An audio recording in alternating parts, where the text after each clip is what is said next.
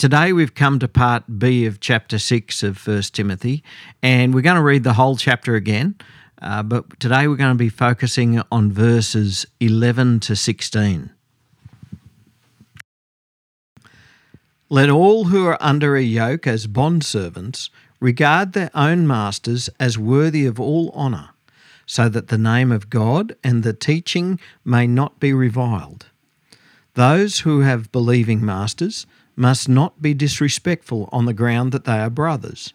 Rather, they must serve all the better, since those who benefit by their good service are believers and beloved. Teach and urge these things. If anyone teaches a different doctrine and does not agree with the sound words of our Lord Jesus Christ and the teaching that accords with godliness, he is puffed up with conceit and understands nothing. He has an unhealthy craving for controversy and for quarrels about words, which produce envy, dissension, slander, evil suspicions, and constant friction among people who are depraved in mind and deprived of the truth, imagining that godliness is a means of gain. But godliness with contentment is great gain. For we brought nothing into the world, and we cannot take anything out of the world. But if we have food and clothing, with these we will be content. But those who desire to be rich fall into temptation, into a snare, into many senseless and harmful desires that plunge people into ruin and destruction. For the love of money is a root of all kinds of evils. It is through this craving that some have wandered away from the faith and pierced themselves with many pangs. But as for you, O man of God, flee these things. Pursue righteousness, godliness, faith, love, steadfastness, gentleness. Fight the good fight of the faith. Keep hold of the eternal life to which you were called and about which you made the good confession in the presence of many witnesses. I charge you in the presence of God who gives life to all things, and of Christ Jesus, who in his testimony before Pontius Pilate made the good confession, to keep the commandment unstained and free from reproach until the appearing of our Lord Jesus Christ, which he will display at the proper time.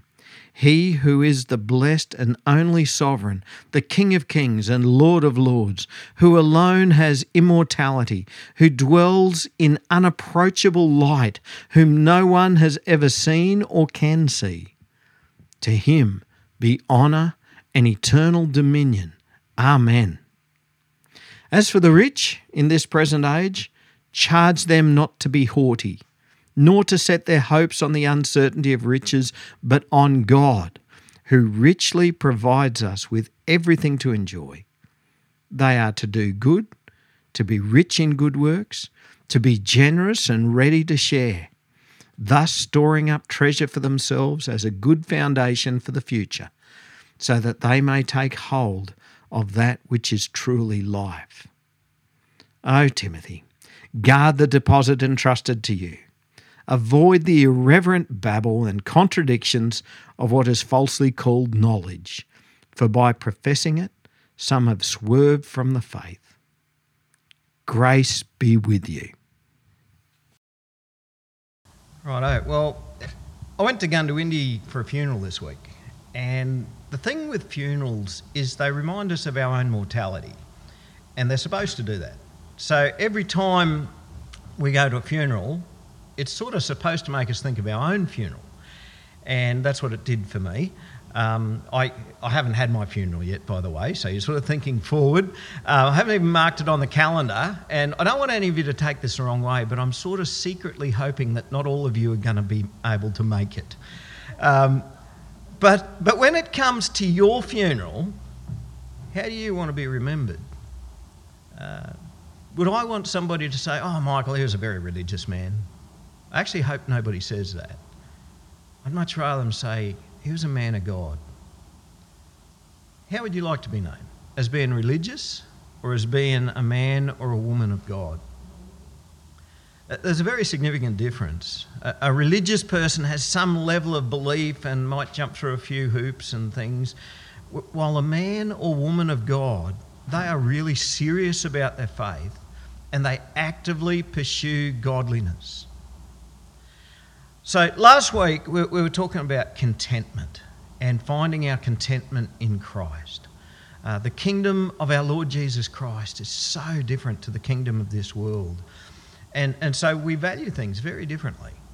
While people of this world might crave wealth and stuff and achievements and want more and more and more, we enjoy contentment, the kind of contentment that comes in godliness. Verse 6 summed it up when it said, "But godliness with contentment is great gain." And in chapter 6, a key word that just keeps coming through over and over again is the word godliness. As a man of God or as a woman of God, you will do things very differently to how the world does it. We pursue godliness. Now, to pursue godliness, to chase after godliness means that we flee away from something. We run away from worldliness. And that's what Paul says to Timothy. He says in verse 11, "But as for you, O man of God, flee these things." Now, what things is he talking about? Well, it's all the sort of stuff that we were talking about last week. Is flee from teaching that isn't godly. Flee from teaching that appeals to the fleshly, worldly cravings that we have. Flee from the love of money. Flee from controversial teaching that it results in all sorts of nasty stuff. You know, I've heard some folks say, "Oh, it doesn't matter what teaching you listen to. You can listen to all manner of teaching. Just keep the meat, spit out the bones." Right? So in other words, they're saying, doesn't matter what the teaching is. You'll get some good out of it and just disregard what's bad or what's controversial. But that's not what Paul's saying here. He's saying, no way. Flee from it. Run from these things. But being a godly man or a godly woman doesn't mean that we only run away from things. We also run to something. A godly man or a godly woman pursues godliness. We chase after godliness. And so Paul says to Timothy, pursue righteousness. That means strive to do the right thing at all times. We honour God by doing this. He says pursue godliness. Right? Keep God at the centre and reflect Christ-likeness in everything that we do. Pursue faith. Our faith is in the Lord Jesus Christ and what he did for us on the cross. Let's never fall into the trap of having some sort of moral religion where we tend to think that we've earned our righteousness by being good. We could never be that good. Our righteousness doesn't come through works. Our righteousness comes through faith. Faith in the one who bought our freedom. Our faith is in the one whom we cannot see. And we know and we believe that he is coming again. This is what we believe. And we pursue this faith. We keep on in the faith. We don't drag our feet. We don't take our minds off him. We just keep pursuing this faith. And no matter how much the world might think that you're crazy for the faith that you hold, that don't matter. God has given us something so much greater than caring what other people think about us. And he says, pursue love. As Paul said to the Corinthian church, if I've got faith big enough to shift mountains, but I don't have love, I'm nothing. Love. It's the bread and butter of being a Christian. Jesus said to his disciples, this is how the world will know that you are my disciples. By the way, you love one another. And he says, pursue steadfastness. Do not be shaken. Stand fast in God's word. Hear it. Believe it. Do it. And pursue gentleness. You know, some Christians can come across as being terribly abrasive sorts of people and harsh and cutting. But those who are godly pursue gentleness because this is the way of the Spirit. It's the way of Christ. It's one of the fruit of the Spirit. So men and women of God pursue these things. And in 1 Corinthians and Hebrews chapter 12, we're given an image of running a race, right? And sometimes we talk about these things. We run this race of endurance. We fix our eyes on Jesus and just keep on running for the prize. And then in 1 Corinthians, he then goes on to talk about boxing, right? He says we're not boxing, we're not punching into the air. And he sort of takes up a similar image here. So we're pursuing godliness. We're pursuing all these things. But then he brings up this image of this struggle, this wrestle, this fight. In verse 12, he says, fight the good fight of the faith. Not everyone does that. Sadly, many folk will start out following Jesus, but they're not prepared for the struggle that it is. They're not prepared for the fight that it is to continue on. And so they're not prepared to wrestle or fight that what the living the Christian life actually is. And so they fall away. Jesus warned us about this. He told the parable of the sower, right? So he talks about this paddock that gets planted with wheat. And there's two parts of that paddock there that fit in with what we're talking about now. Some of the crop ran out of puff because it was on stony ground. It was very shallow soil and it didn't have root. And some Christians, they're not ready to struggle for the faith.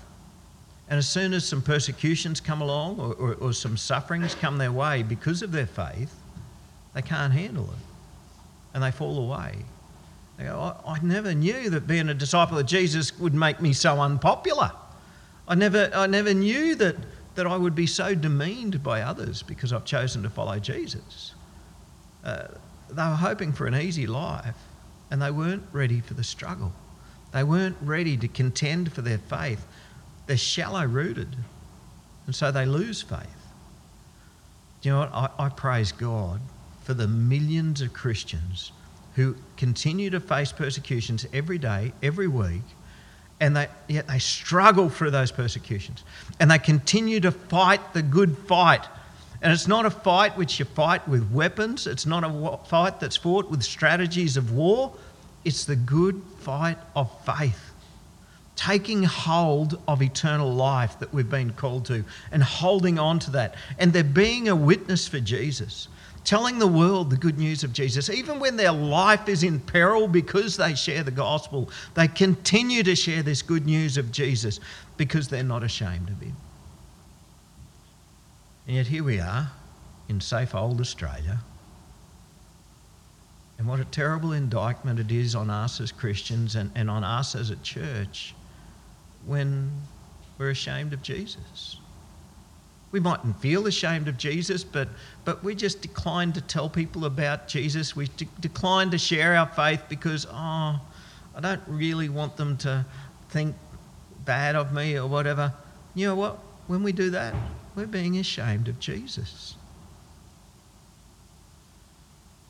When we are mocked for being Christians, let's stand up for Jesus.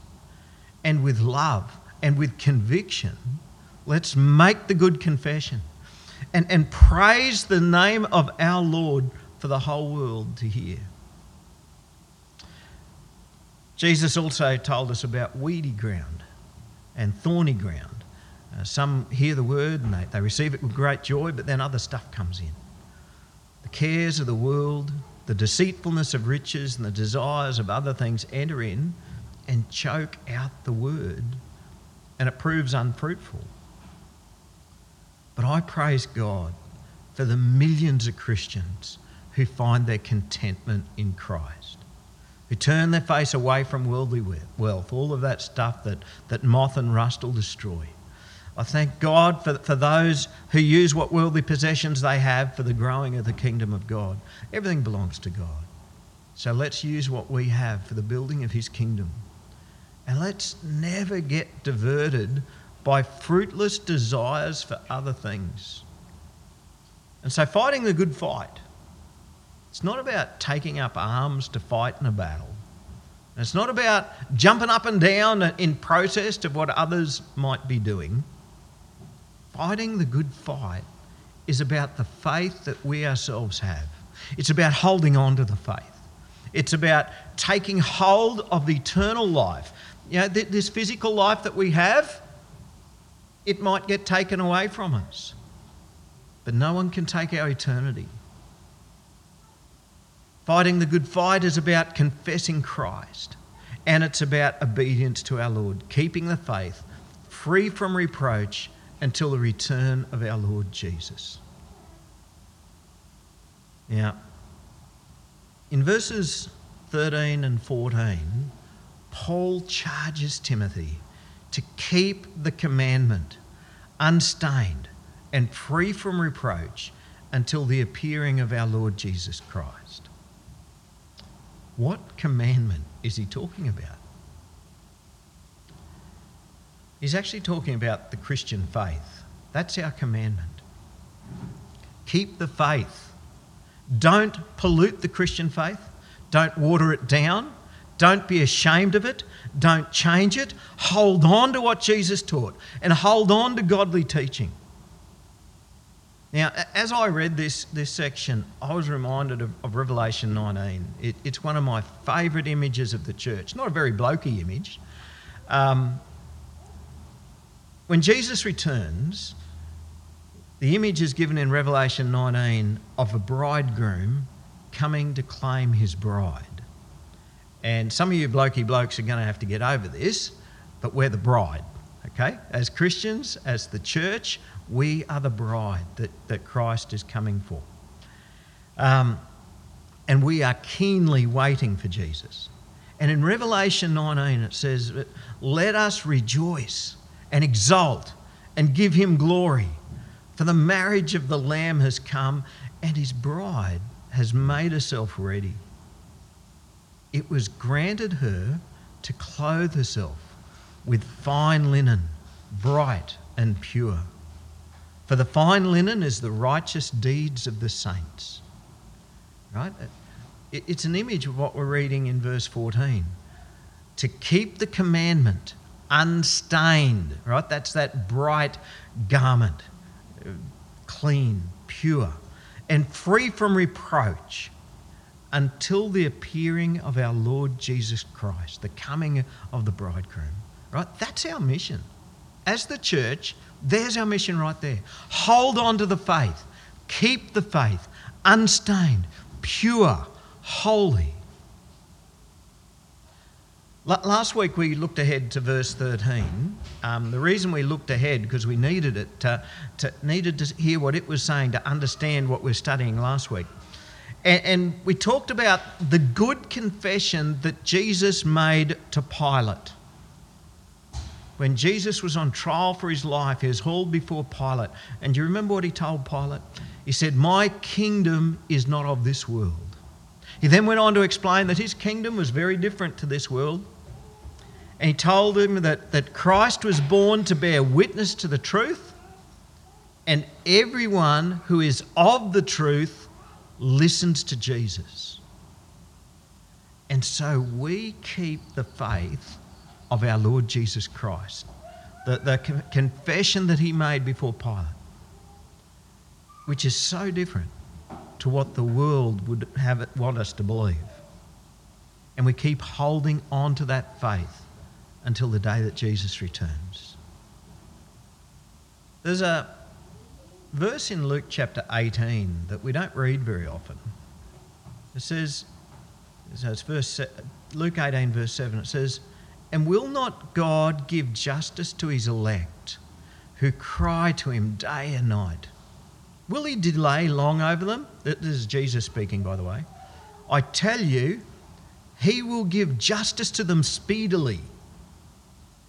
And here's a much unknown verse.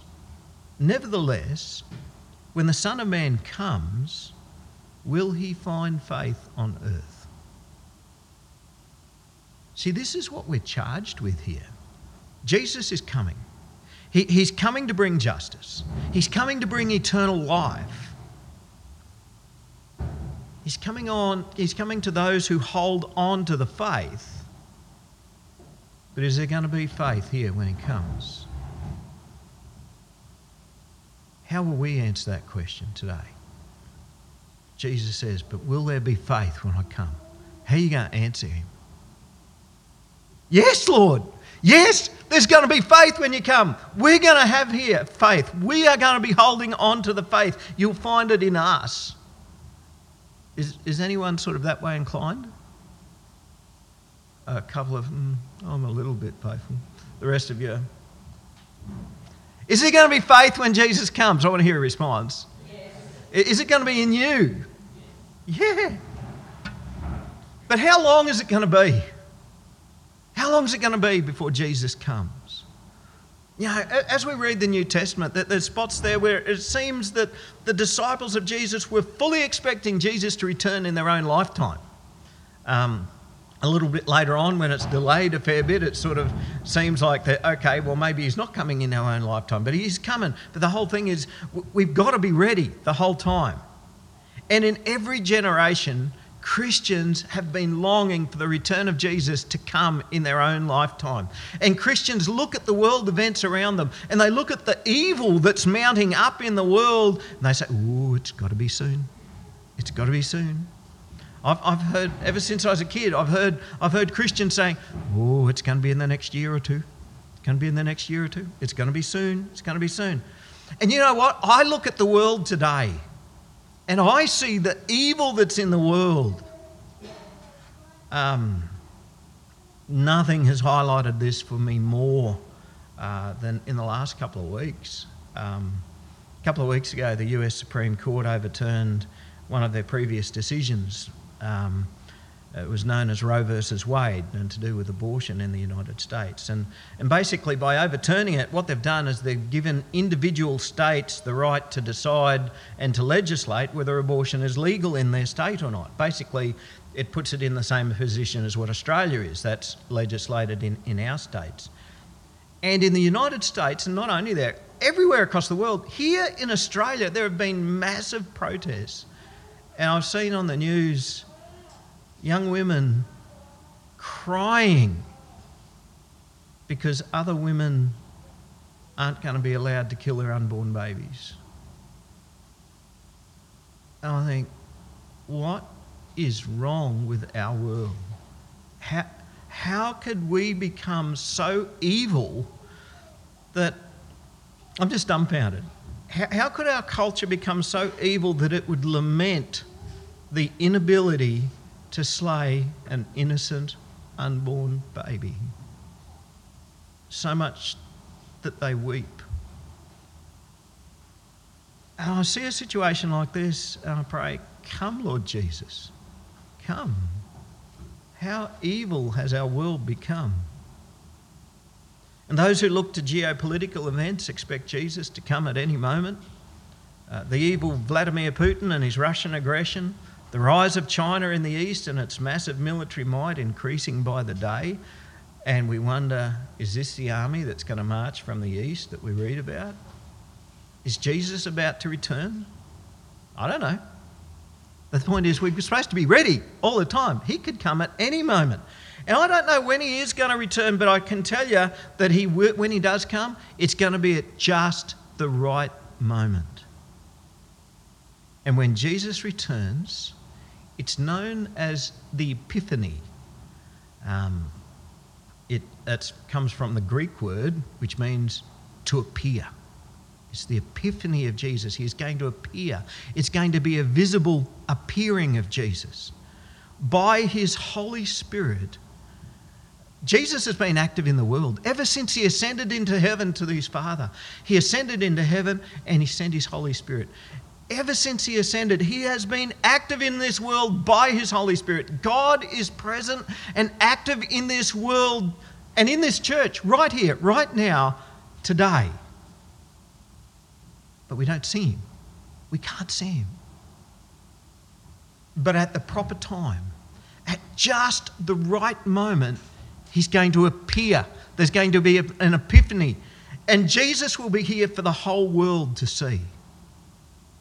And so today, we're living by faith. But at that time, our faith will be sight. We will see him as he is. There's not going to be any secret coming of Jesus. There's no talk in the scriptures about any secret coming of Jesus. He appears for the whole world to see. And at this point of his letter, Paul bursts into praise. How could he not? Like when we think about the coming of Jesus, how can we not praise him? He says, he who is the blessed and only sovereign, the King of kings, the Lord of lords, who alone has immortality, who dwells in unapproachable light, whom no one has ever seen or can see, to him be honour and eternal dominion. Amen.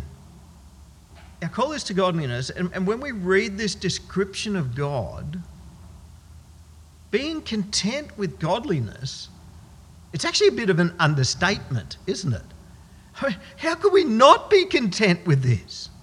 He who is the blessed and only sovereign, the King of kings.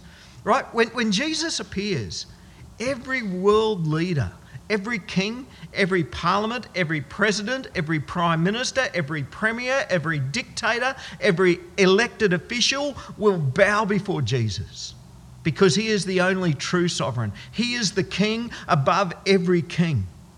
And he's the Lord of lords. Every powerful person who has servants under them, who bow down to their every whim, they themselves will bow to the Lord of lords. I was thinking about this before, that our Senate in Australia, it's modelled on the House of Lords in England. And every one of those lords in the House of Lords, will bow before the Lord. And I get a bit of a giggle from this. Every person in our Senate, who are the Australian version of the House of Lords, will bow before Jesus. And as you know, there's some very anti-Jesus people in our Senate, especially the Greens. And on that day, every one of those are going to bow before Jesus, because he is the Lord, who alone has immortality. There'd be a lot of money if anybody could ever achieve it. But there's a lot of research going into genetics and trying to find the aging gene and trying to switch it off. Why? Because then the wealthy could live forever. It's never going to happen. You know why? Because he alone has immortality. And he is the one who gives eternal life. He is the one who chooses who gets this. Who dwells in unapproachable light, whom no one has ever seen or can see. Even Moses, when he wanted to see God, God had to set it up so that he didn't see his face. Otherwise he would have died. So he tucks him away in a cleft of the rock and he says, look, I'm going to walk past and you can come out and see my back, but don't look at my face or else you're going to die. And God is so awesome. I keep telling you, I want to reclaim that word for what it really means. Robin cooked a really nice dinner last night, but it wasn't awesome. It wasn't awesome. Awesome means scary, marvellous, right? Think of the word awful and you're closer than, oh, that's a really yummy thing to eat. He is so awesome. When the new heavens and the new earth come, there's not even going to be a need for the sun, because it's going to be lit with the glory of God. To him be honour and eternal dominion. It simply means his kingdom will never end. This is what we're looking forward to. This is why we are content with godliness. This is why we don't pursue worldly stuff, the stuff that moth and rust will destroy. And we hold on to this faith. Now, last week, I think I told you that we'd be getting through to the end of this chapter today. We failed. So next week, we'll finish off this chapter, which will be the end of 1 Timothy. But to finish up today, I'm just going to share the last word of verse 16. Amen. That means, yep, verily, verily, amen, amen, truly, truly, I believe this. Let's pray. Heavenly Father, we want to thank you for the faith that you've given us. Lord, we thank you for our Lord Jesus Christ who died on the cross and to save us from our sins so that we could be forgiven. And Lord God, we confess our sins to you. Everything evil that we've done, every evil thought, we hand them over to you. Lord, we are sorry for these things. We repent of these things. And Lord God, we thank you that you forgive us for these things. Lord, we have faith in you, but like that man who wanted healing for his child, Lord, we say, I believe, help my unbelief. In other words, Lord, we have faith, but Lord, give us more faith. Make us stronger in the faith. Lord, help us to hold on to our faith above all things, not being distracted by other things in this world, and certainly not being ashamed of you when we're persecuted for our faith. Lord, just help us to always be holding on to that faith and sharing our faith, being witnesses for you around us. And Lord, we pray for your return. We say, come, Lord Jesus, bring your kingdom into being. We long for that day.